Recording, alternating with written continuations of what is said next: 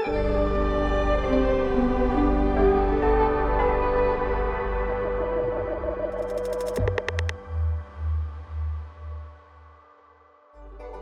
vás u nového dílu podcastu Redneck o americké politice ze spoda i z vrchu.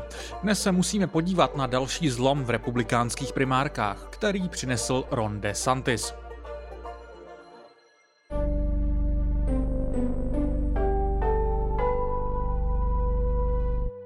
Floridský guvernér Ron DeSantis, který byl ještě nedávno vnímán jako naděje posttrampovské republikánské strany, na sklonku víkendu ukončil svou skomírající kampaň na prezidenta. Now, following our second place finish in Iowa, we've prayed and deliberated on the way forward. If there was anything I could do to produce a favorable outcome, more campaign stops, more interviews, I would do it.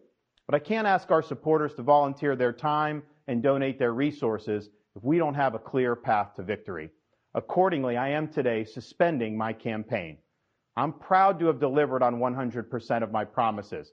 And I will not stop now. Krom toho navíc podpořil Trumpa. Well, I've had disagreements with Donald Trump, such as on the coronavirus pandemic and his elevation of Anthony Fauci. Trump is superior to the current incumbent, Joe Biden. That is clear. I signed a pledge to support the Republican nominee, and I will honor that pledge.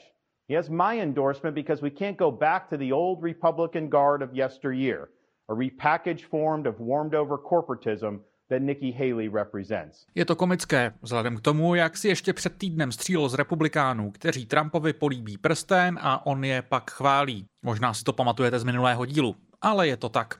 Vlastně se nedalo čekat nic jiného. Byť přiznám se, že jsem čekal, že ukončí kampaň až po ostudě v New Hampshire. Pojďme se podívat, jak k tomu všemu došlo. Upřímně, na díl o DeSantisovi a jeho celé politické kariéře se chystám de facto od startu tohoto podcastu. Vždycky do toho ale něco vlezlo. Ani dneska to tak nechci úplně koncipovat, protože teď jde hlavně o jeho kampaň. Ale troše jeho osobní minulosti se nevyhneme. Pokusím se jí shrnout hodně stručně a klidně mi pak pište, co by vás z ní zajímalo nejvíce podrobně. A v průběhu letoška určitě bude někdy prostor na návrat k DeSantisovi. DeSantis se narodil v roce 1978 na Floridě. Na to, jak bojuje proti takzvanému elitnímu vzdělání, byste možná netipli, ale má diplom jak z Harvardu, tak z Yaleu, z historie a správa. Aby toho nebylo, co se týče potenciální budoucí politické kariéry, málo, vstoupil pak do armády, konkrétně do námořnictva, ale i tam se věnoval nejvíce právu. V rámci jedné epizody v armádě sloužil mimo jiné v nechvalně proslulé věznici Guantanamo a dle například floridských médií tu měl mimo jiné dohlížet na mučení. Tuto část jeho minulosti se snažila některá americká média v průběhu posledního roku připomínat, ale nepříliš úspěšně. Řekl bych, že mě překvapuje, že to moc lidí nezajímalo, ale faktem je, že v rámci republikánských primárek trocha mučení přitěžující okolností prostě není. V roce 2012 kandidoval za Floridu do kongresu s víceméně Tea Party libertariánským programem. Podobně jako mnoho jeho republikánských kolegů vsadil na to, že prezidentské volby v tom roce vyhraje Mitt Romney a jeho viceprezidentský kandidát Paul Ryan, kterého DeSantis dost chválil. To se ale nestalo a DeSantis se dostal do kongresu za relativně nekompetitivní okrsek snadno, ale vlastně bez jasné cesty k tomu, aby se v kongresu prosadil. Tady se tedy v následujících letech plácal a vlastně si moc ani nenadělal kontakty. Zprávy z této doby mluví o DeSantisovi, který je velmi introvertní až asociální, což dnes asi nikoho nepřekvapí. Zároveň mu ale utíkal čas, jelikož se zařekl, že vzhledem k tomu, že podporuje myšlenku omezení funkčních období federálních kongresmenů, nebude se ucházet o znovu zvolení více než dvakrát. V roce 2016 se mu otevřela příležitost, jak by mohl pokračovat, jelikož floridský senátor Marco Rubio kandidoval na prezidenta a zařekl se, že se nebude ucházet o znovu zvolení do Senátu, i kdyby náhodou v prezidentských primárkách neuspěl. DeSantis rozjel senátní kampaň, ale byla to naprostá zoufalost, na které se projevilo mimo jiné právě to, že se v kongresu moc s nikým nebavil a nenadělal si žádné kontakty, které by mu teď mohly pomoct. Od úplné ostudy ho nakonec zachránila Rubiova vlastní ostuda. Po neúspěchu v prezidentských primárkách, kde Rubio dostal na frak jak od Trumpa, tak od Chrise Christieho, najednou floridský senátor otočil a řekl, že bude nakonec v Senátu pokračovat. DeSantis okamžitě ukončil senátní kampaň také a byl v roce 2016 znovu zvolen do kongresu. Tyto volby samozřejmě přivedly nečekaně do Bílého domu Trumpa a zoufalý DeSantis se rozhodl přirodit do velkého Trumpova spojence. To se mu následně vyplatilo, když musel vymyslet, co bude dělat na konci svých 3 období v kongresu. Rozhodl se kandidovat na uvolněné místo floridského guvernéra a velmi brzy v kampani se mu podařilo získat podporu právě Trumpa. Ani to ale samo o sobě nestačilo a definitivně mu v primárkách zachránilo krk až to, když ho Trump podpořil podruhé. Následně potřeboval vyhrát ještě všeobecné volby na Floridě, což by se možná mohlo zdát při pohledu z roku 2024 jako samozřejmé, ale rozhodně to tak jasné nebylo. V DeSantisův prospěch hrála kampaň jeho demokratického oponenta Andrewa Gilluma, kterou pronásledovala řada skandálů. Zároveň ale nejde upřít určitou zručnost DeSantisově týmu, například v podobě nadbíhání místním čerstvým portorickým přistěhovalcům, tím, že si DeSantis vyprosil podporu celé řady portorických politiků. Nakonec DeSantis velmi těsně vyhrál guvernérské volby roku 2018, což nastartovalo jeho nejúspěšnější období. I o něm ale koluje spousta nepřesných představ.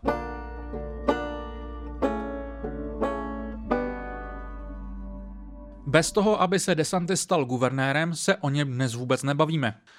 A vzhledem k tomu, jakou image má dneska, může pohled na jeho první rok v úřadě mnoho lidí překvapit. DeSantis totiž své guvernérské úřadování začínal na poměry politiky, kterou razil předtím i potom, relativně konsenzuálně. Například začal řešit problém s toxickými řasami v Mexickém zálivu, který tu zůstal po jeho republikánském předchůdci Ricku Scottovi.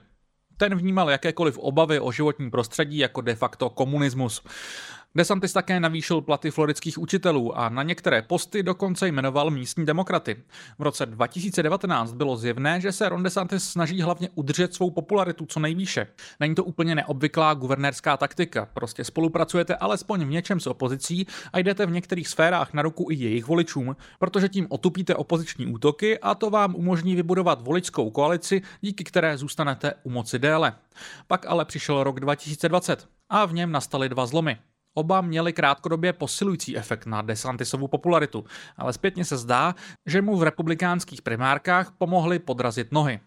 Tím prvním je samozřejmě pandemie koronaviru. DeSantis razil na Floridě relativně laxní opatření. To samozřejmě souvisí jednak s jeho ideologickými preferencemi, jednak s tím, že Florida je stát ekonomicky velmi závislý na turismu a přísná opatření tu prostě nebyla moc populární. Faktem ale je, že jakkoliv se dnes DeSantis rád stylizuje do většího bojovníka proti lockdownům a tak dále, než jaký byl Trump, v té době byli někteří guvernéři, jako například Brian Kemp ze sousední Georgie, v tomto ohledu daleko radikálnější. Obecně se ale v rané fázi pandemie takřka všem americkým guvernérům zvýšila popularita čistě na základě toho, že problém řešili, nehledě na to, jakým způsobem. Ještě výraznější zvrat ale byly pochopitelně prezidentské volby roku 2020, které otřásly republikánskou stranou, Spojenými státy i světem. Trump se alespoň dočasně svým tvrdohlavým trváním na tom, že vlastně volby vyhrál, úplně odstavil a stal se pro velkou část veřejnosti toxickým. Všichni jsme pak mohli sledovat, jak se tohle všechno postupně zahladilo, ale faktem je, že na začátku roku 2021 se velká část republikánů poohlížela po někom, kdo by problematického Trumpa mohl nahradit.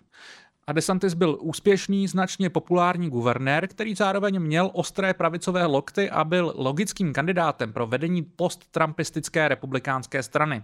Přijatelný jak pro establishment, tak pro trumpistické křídlo, možná trochu zvláštní, ale jinak vlastně symbol konzervativního úspěchu. Jenže veškerý tenhle úspěch zjevně zvedl DeSantisovi sebevědomí natolik, že se začalo projevovat jeho staré já, které nikam neodešlo. A tím sice myslím identitu konzervativního šprta. A tohle slovo jako taktéž do jisté míry šprt nepoužívám nutně pejorativně, ale prostě deskriptivně. V roli nového potenciálního vůdce republikánské strany se začal DeSantis víc a víc vrhat do divokých kulturních válek, ať už s floridskými učiteli, příliš woke korporacemi nebo kýmkoliv s nevyhovující sexuální či genderovou identitou.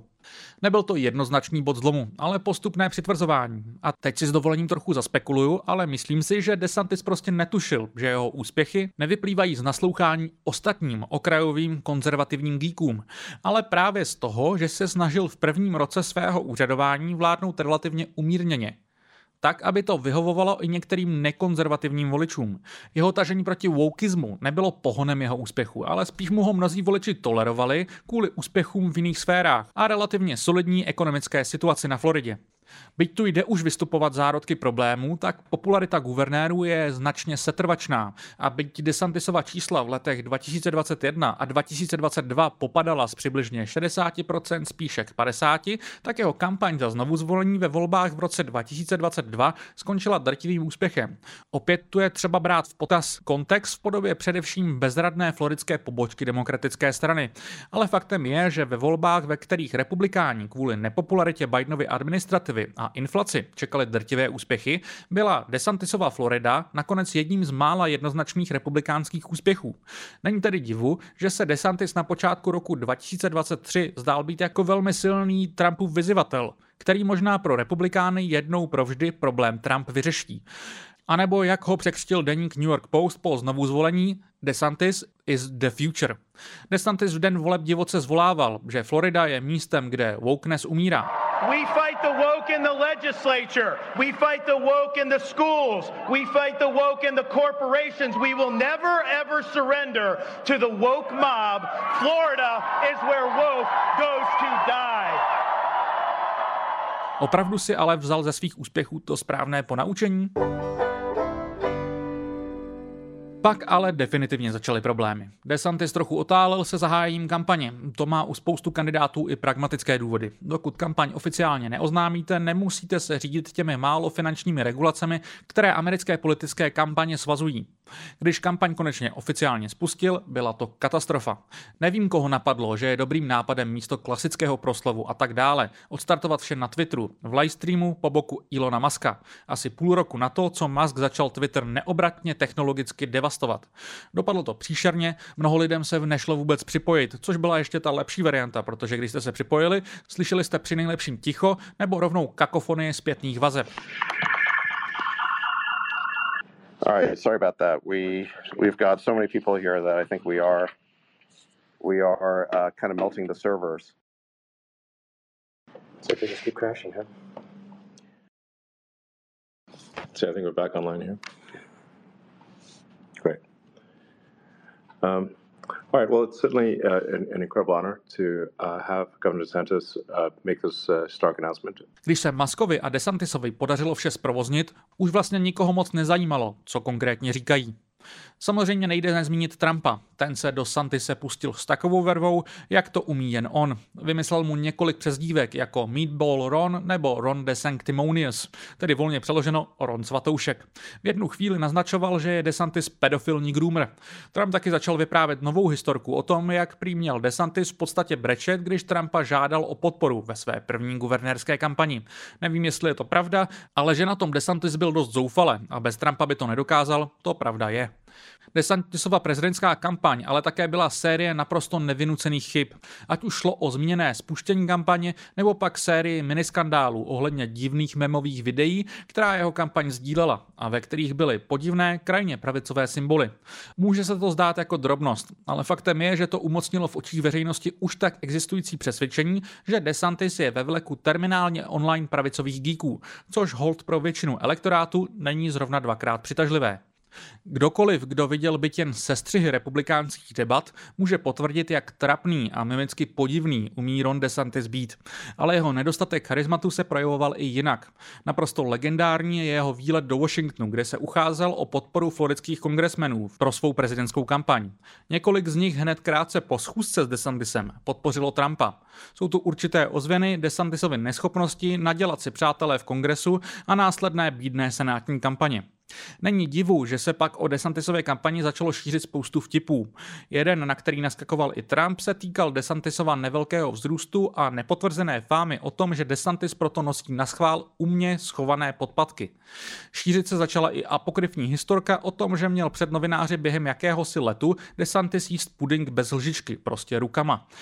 V průběhu roku se začalo šířit i video, kde někdo během kampaně před nadšeného DeSantise staví hamburger a ten děsným dětským zažvatláním říká Hungry. Nic naplat, že to bylo satirické předabované video. To, že ho spousta lidí brala za autentické, přece jen svědčí o tom, jak DeSantise lidé vnímají. Bylo by ale nefér svádět všechno na DeSantisovi vlastní chyby. Faktem je, že měl před sebou těžký úkol. Nejenom, že Trump nikam nezmizel a kandidoval znovu, ale zároveň na něj ještě před zahájením DeSantisovy kampaně začala být oznamována jedna žaloba za druhou. Chápu, že to pro některé posluchače může být nepochopitelné, ale minimálně na republikánský primárkový elektorát to mělo takový efekt, že se strana začala sjednocovat právě za Trumpem, kterého vnímala jako neprávem napadeného. Žaloby jsou v očích těchto voličů pletichami, především demokratických politiků, kteří neumí porazit Trumpa jinak, než ho takhle neférově odstavit. Na to si pak stěžoval i přímo DeSantis s tím, že proto žaloby částečně vnímá jako vměšování v republikánských primárkách, které má prostě za efekt posílení Trumpa. Nemusím asi zdůrazňovat, že s interpretací DeSantise ani mnohých republikánských voličů nesouhlasím. Faktem ale je, že si moc nedokážu představit, že by si s oříškem Trumpa a téhle vnitrostranické dynamiky poradil i daleko schopnější kampaňový tým, než byl ten DeSantisův. Byť musím říct, že to, že se DeSantis vůči Trumpovi moc nevymezoval a začal na něj více útočit až v posledních týdnech, když už bylo pozdě, mi přijde taky v něčem symptomatické pro to, jak zmatenou kampaň vedl.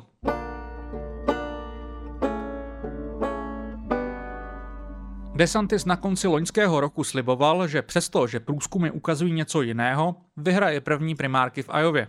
To se nestalo. DeSantis skončil sice druhý, ale s odstupem necelých 30% bodů za Trumpem. Vzhledem k tomu, že v druhém New Hampshire mu v poslední době předpovídaly průzkumy výsledky mezi 5 a 6%, není moc překvapivé, že se rozhodl kampaň ukončit.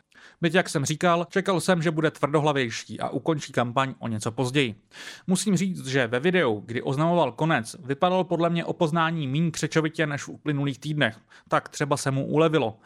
Tím, že podpořil Trumpa, se před bývalým prezidentem zostudil, což je první předpoklad k tomu, aby ho Trump zase začal mít rád a třeba ho vzal do své druhé administrativy. Ostatně už bezprostředně po oznámení řekl Trump, že končí s používáním svých posměšných přezdívek pro DeSantise. Ron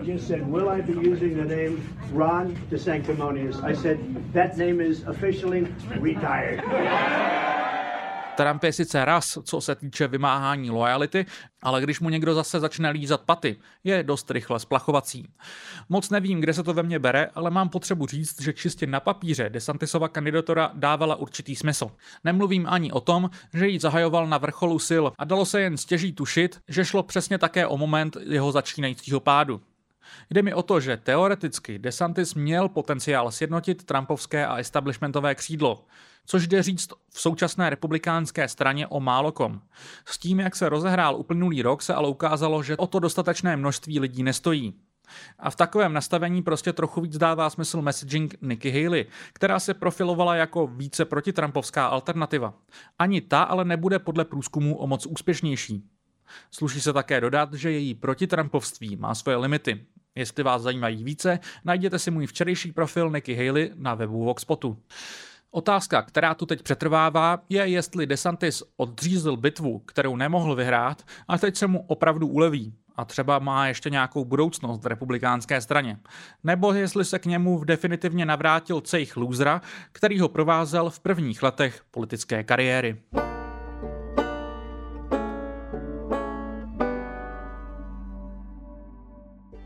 Díky, že jste dnešní díl Rednecku poslouchali až do konce. Tento podcast nyní vzniká primárně pod hlavičkou redakce serveru Voxpot a pokud chcete vznik tohoto podcastu podpořit, můžete tak nejsnáze udělat na webu voxpot.cz. Tento podcast ale i nadále vzniká i díky partnerství s webem Alarm. A nepřestávejte prosím proto podporovat ani tuto redakci. Jako vždy závěrem říkám, že budu rád za jakýkoliv feedback, ať už na sociálních sítích nebo na mailu matej.schneider@voxpot.cz. Pro dnešek se už nicméně loučím a těším se zase příští úterý.